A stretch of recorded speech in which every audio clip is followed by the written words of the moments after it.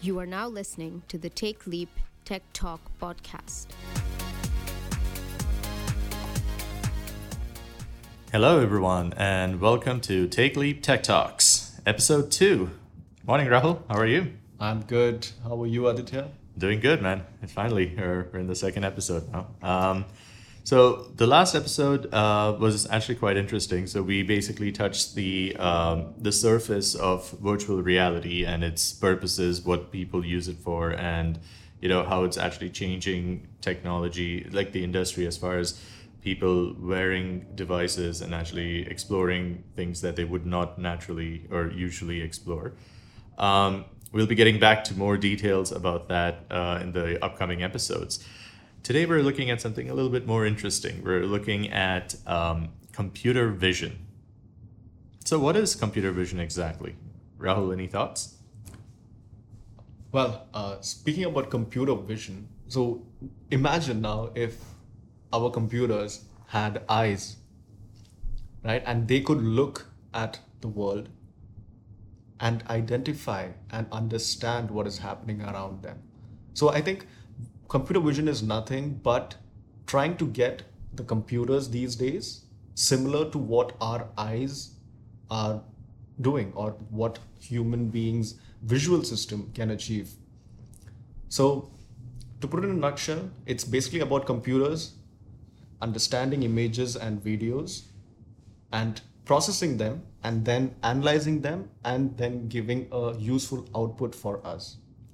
So it's almost, in a way, it's exciting and scary, but because you're kind of looking at it from a perspective of computers actually being able to identify things and, in a way, to a certain extent at this point of time, think for itself. So, yes. For instance, I'll give a very simple example. All right. So let's take a look at self-driving cars. Mm-hmm. All right.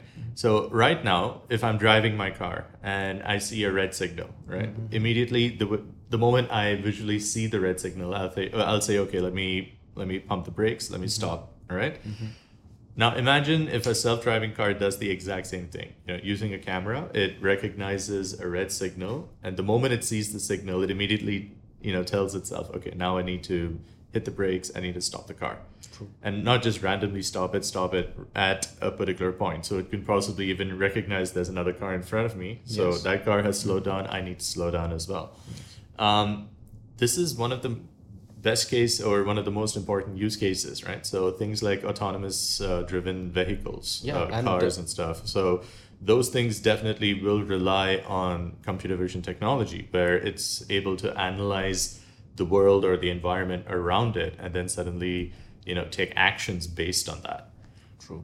So that was one of the most important things. So I think it goes down to the concept of machine learning or artificial intelligence, which is actually a big component in mm-hmm. computer vision, where, the system is able to, in a way, think for itself. It gets a little bit of cognitive, it's similar to the cognitive mindset that people actually have and react or, in a way, respond to its True. Environments and stuff. So at the end of the day, it all boils down to that critical factor that even scientists use to identify whether a species is intelligent or not, which is pattern recognition.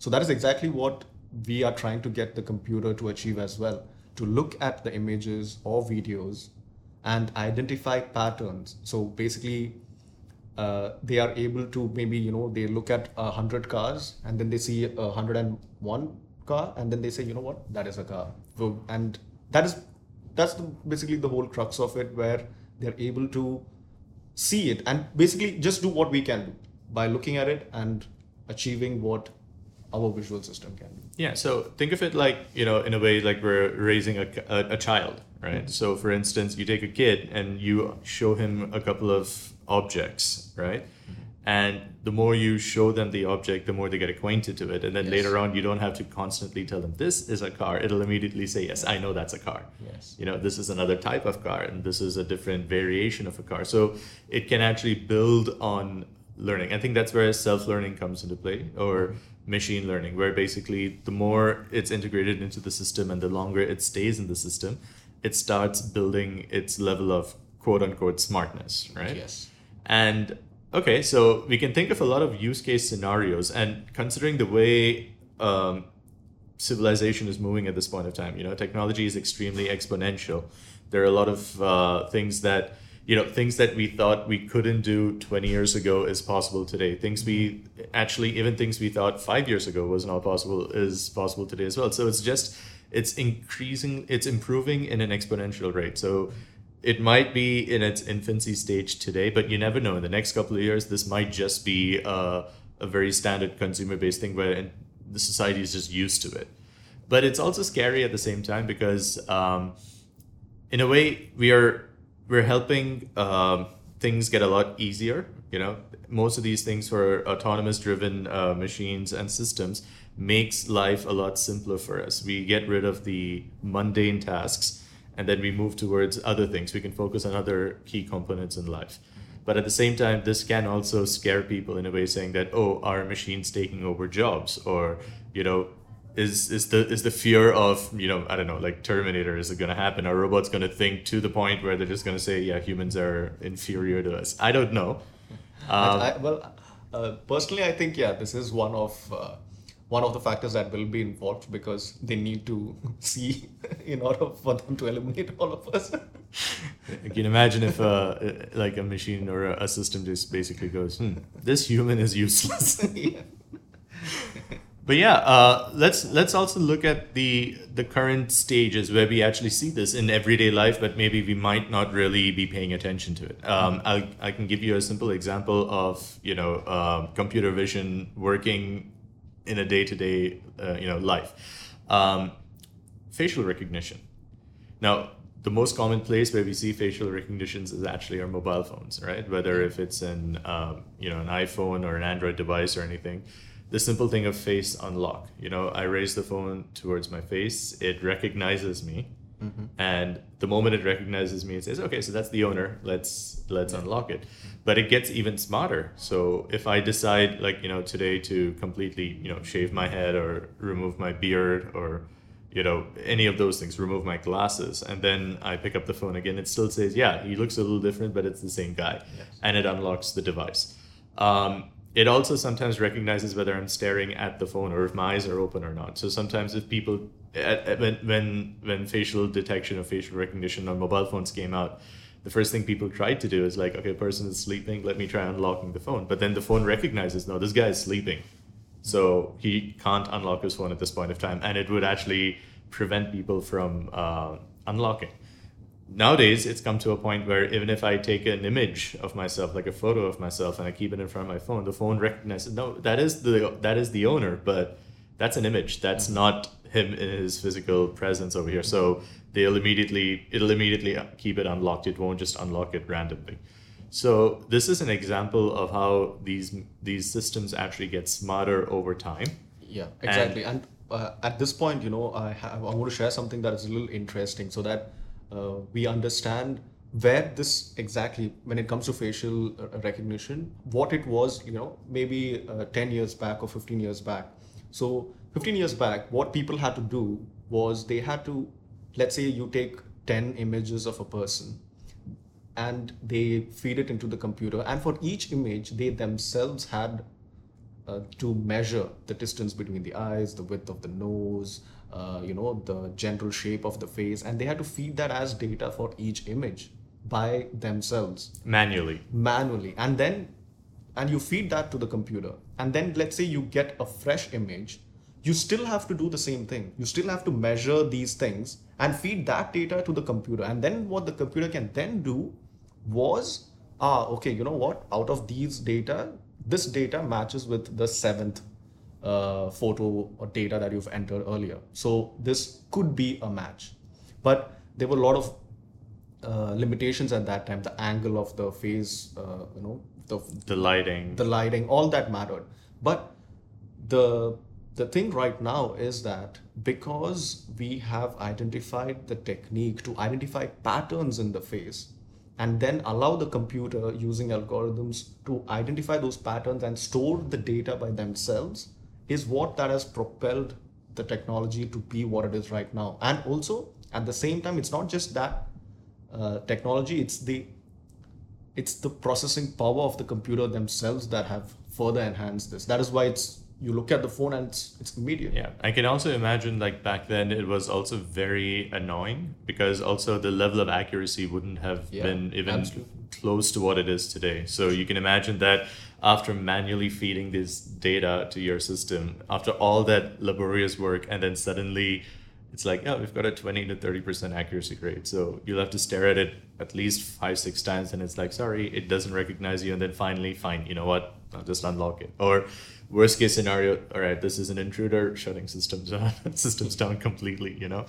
But yeah, I mean, it's a cool thing also that the pioneers behind this technology, they just kept pushing it, beyond the limits to the point where right now it's consumer ready, and I think that is one of the most important things. And where computer vision is going right now is to actually reach every single domestic household. Everyone gets to use it on a day-to-day basis. Let me also give you a couple of more examples on where you actually can see this on a day-to-day basis. In the medical field, right? So say we're doing an MRI scan. So how do we do it at this point of time? So I go into this machine, it scans, it does the scan of my brain or anything, and what it does after that is it has to go to a doctor, and then they have to visually see it and try identifying any anomalies or anything like that, and then come back with a report.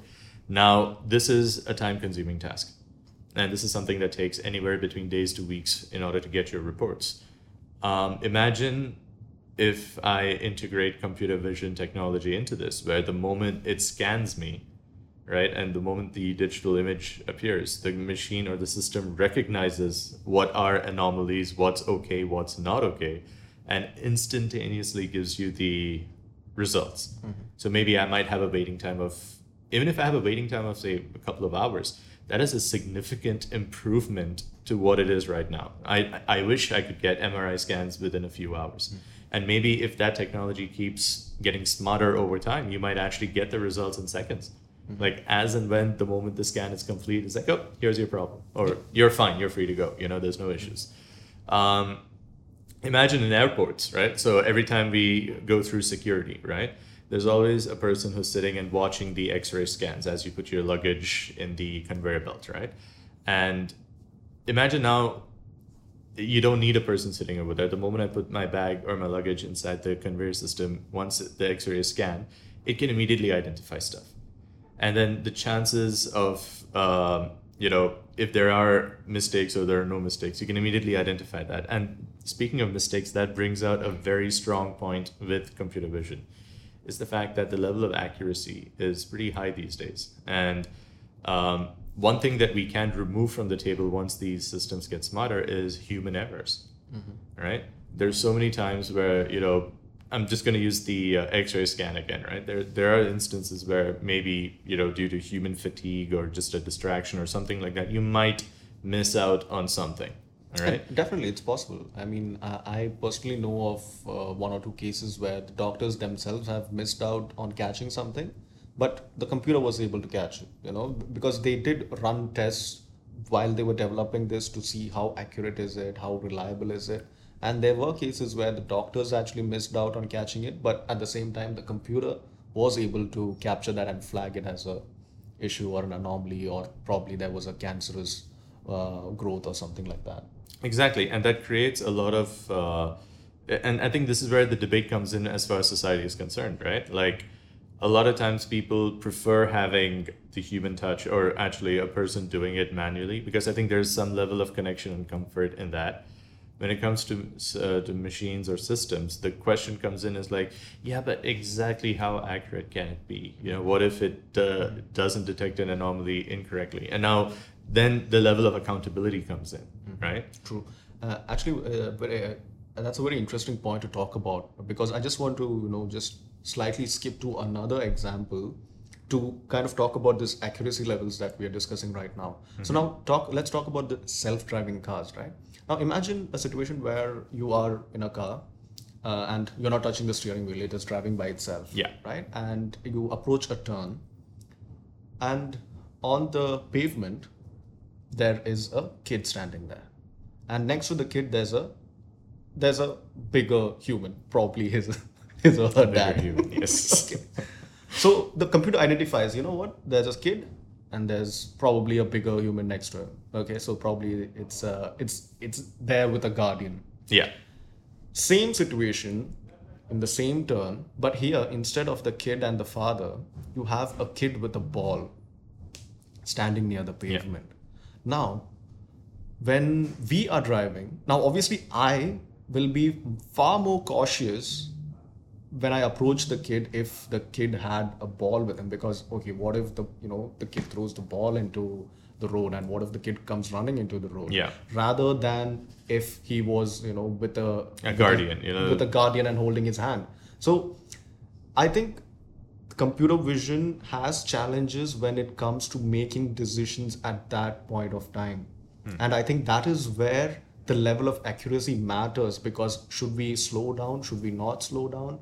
It is something that I think that is where we are at right now, to increase levels to accuracy, not just accuracy of identifying, yes, this is a human or this is a child, but rather to make a decision as to whether we should stop, or whether the computer should stop the car there or not. So it's accuracy with processing that, analyzing it, and making a decision out of it is what matters right now. Exactly. And at this point of time, I think one of the things where, just to counter, just for the sake of counter argument, but generally the mindset will come that when I'm taking a turn, naturally I need to slow down anyways. It's not like I want to speed up or maintain my speed or anything like that.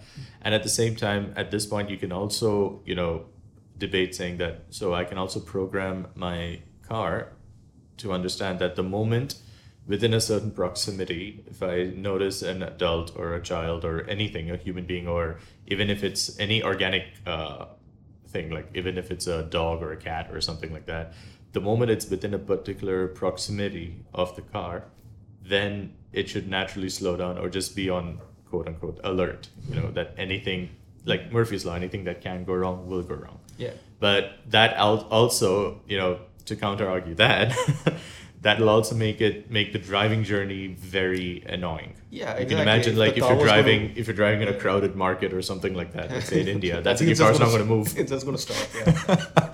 It's probably going to say, I have too many people, I'm not doing this, But yeah, but these things, I guess, in time will definitely pick up. I think Tesla is doing quite a good job with that right now. There have been a few instances as well on that side, but I guess this all comes down to the learning curve. You're not perfect at the get-go. Maybe, I don't know, we're in 2020 right now, maybe in the next 5 to 10 years, this might be a norm. True. I mean, right now, if you see, I think when it, as we were discussing, when it comes to the accuracy, I think we've pretty much nailed it.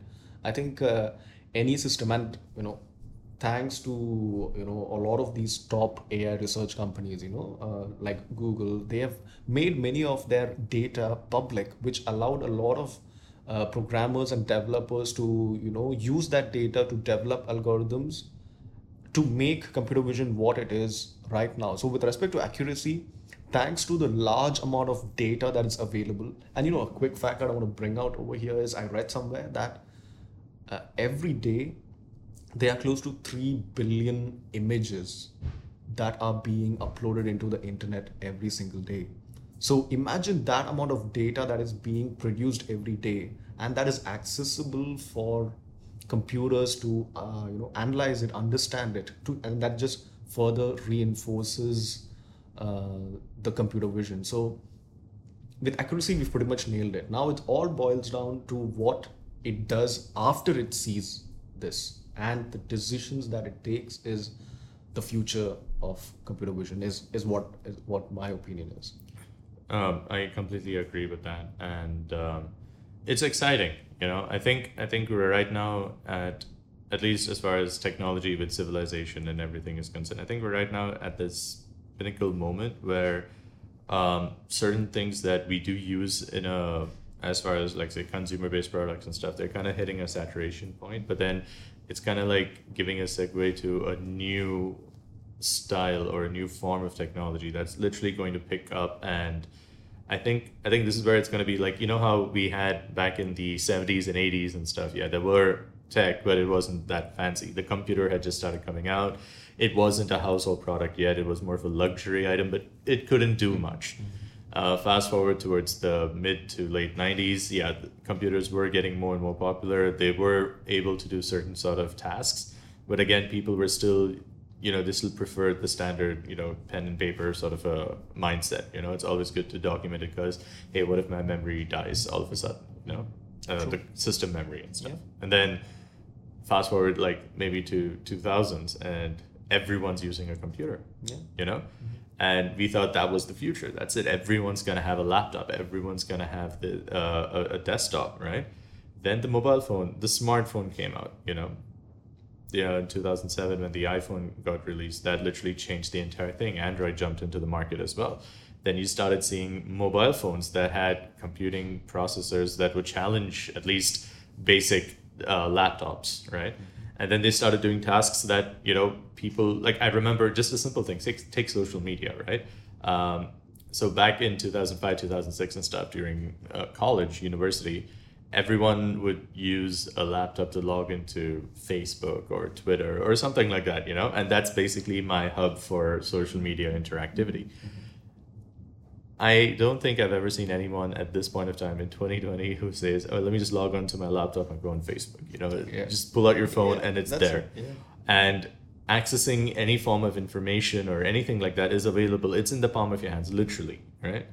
And anything and everything is possible that way. I mean, hell, we're recording this podcast on an iPad, Yeah, exactly. Cool. I mean, like 10 years ago, no one would have even thought that's possible. But that's the thing. So we're seeing this massive change as far as technology and how it's evolving and becoming something that people are using at the end of the day. And we feel the next couple of years is actually going to showcase that. You're going to see another wave of technology coming in the form of computer vision, in the form of virtual reality, augmented reality. These things are going to suddenly become, household use cases, and people are just going to use it without even thinking twice. And I think it's beautiful how it's actually going through that transition. And I don't know, maybe 30 years from now, episode 10,000 or something from the Take Leap podcast, we'd probably bring this episode back, right? It's like, remember when we thought, computer vision is just at its basic stage or something? It might be completely different in the future. Yeah. But that is definitely quite interesting. Yeah, and when you spoke about, virtual reality, augmented reality, I mean, that probably just, suddenly popped in my head that augmented reality is another main thing that uses computer vision, where our phones actually use the camera to detect surfaces or using the camera to actually place the augmented reality content or whatever it is. So we actually see computer vision almost everywhere right now, and it's only going to keep getting better, and we need to wait and see if eventually that is going to lead to like a RoboCop or something like that. That should be you're more interested in that, right? No, but on another note, we have actually Take Leap ourselves. We have actually created a very interesting product focusing more on road analytics, and we'll probably get into another podcast episode where we'll actually bring in one of our, the faces of road analytics, and we'll have a discussion on that and see exactly how that technology works and how it actually will benefit anything and everything. And there's a very famous statement, right? For any civilization to thrive, or for any country or city to call itself a developed city or country, you need to have proper road infrastructures. And one of the biggest problems at this point of time is the maintenance of these roads. It's not a simple task. We take it for granted, all right? Especially living in Dubai and stuff, where almost every single road is pristine. But again, the amount of back end to ensure all of these things work properly, every single road, in the main highways as well as in the streets, the alleys and gullies, you need to make sure that it's perfect. And it's not just the pavements or just the road in itself. You're also looking at signboards, signals, so on and so forth. There's a lot of things that go into play. So maybe in the future podcasts, we will actually dive into that and see exactly how our road analytics based computer vision technology and the software, how it actually will help improve all of that and reduce things like human errors, costs, and so on and so forth. Time, definitely, right? So yeah, I think on that note we can call it a day. Yeah, but I think what we discussed today, actually is at where technology is right now today, and I think we touched upon some very good points as to what the technology was right before, what we can expect a few years from now, and what exactly is happening right now. So I think everyone should stay tuned for our upcoming episodes, because eventually we're going to start getting into it a little more detailed, so that people who are interested can further understand each of these Yeah, concepts. and we'll also be bringing in a few guests as well. People who are definitely more knowledgeable than us, Yeah. but also getting into the crux of these technologies. And it's kind of like surgery. We're just opening everything up and seeing how everything ticks. It's pretty cool. So on that note, thank you guys for logging in and listening to us. It's been a good episode, and make sure you follow us on social media. We're adding all of these things to the notes section, along with the general discussion of this podcast. So thanks again. Have a wonderful day, and we'll talk to you soon. Yes, take care everyone, stay safe. Stay safe.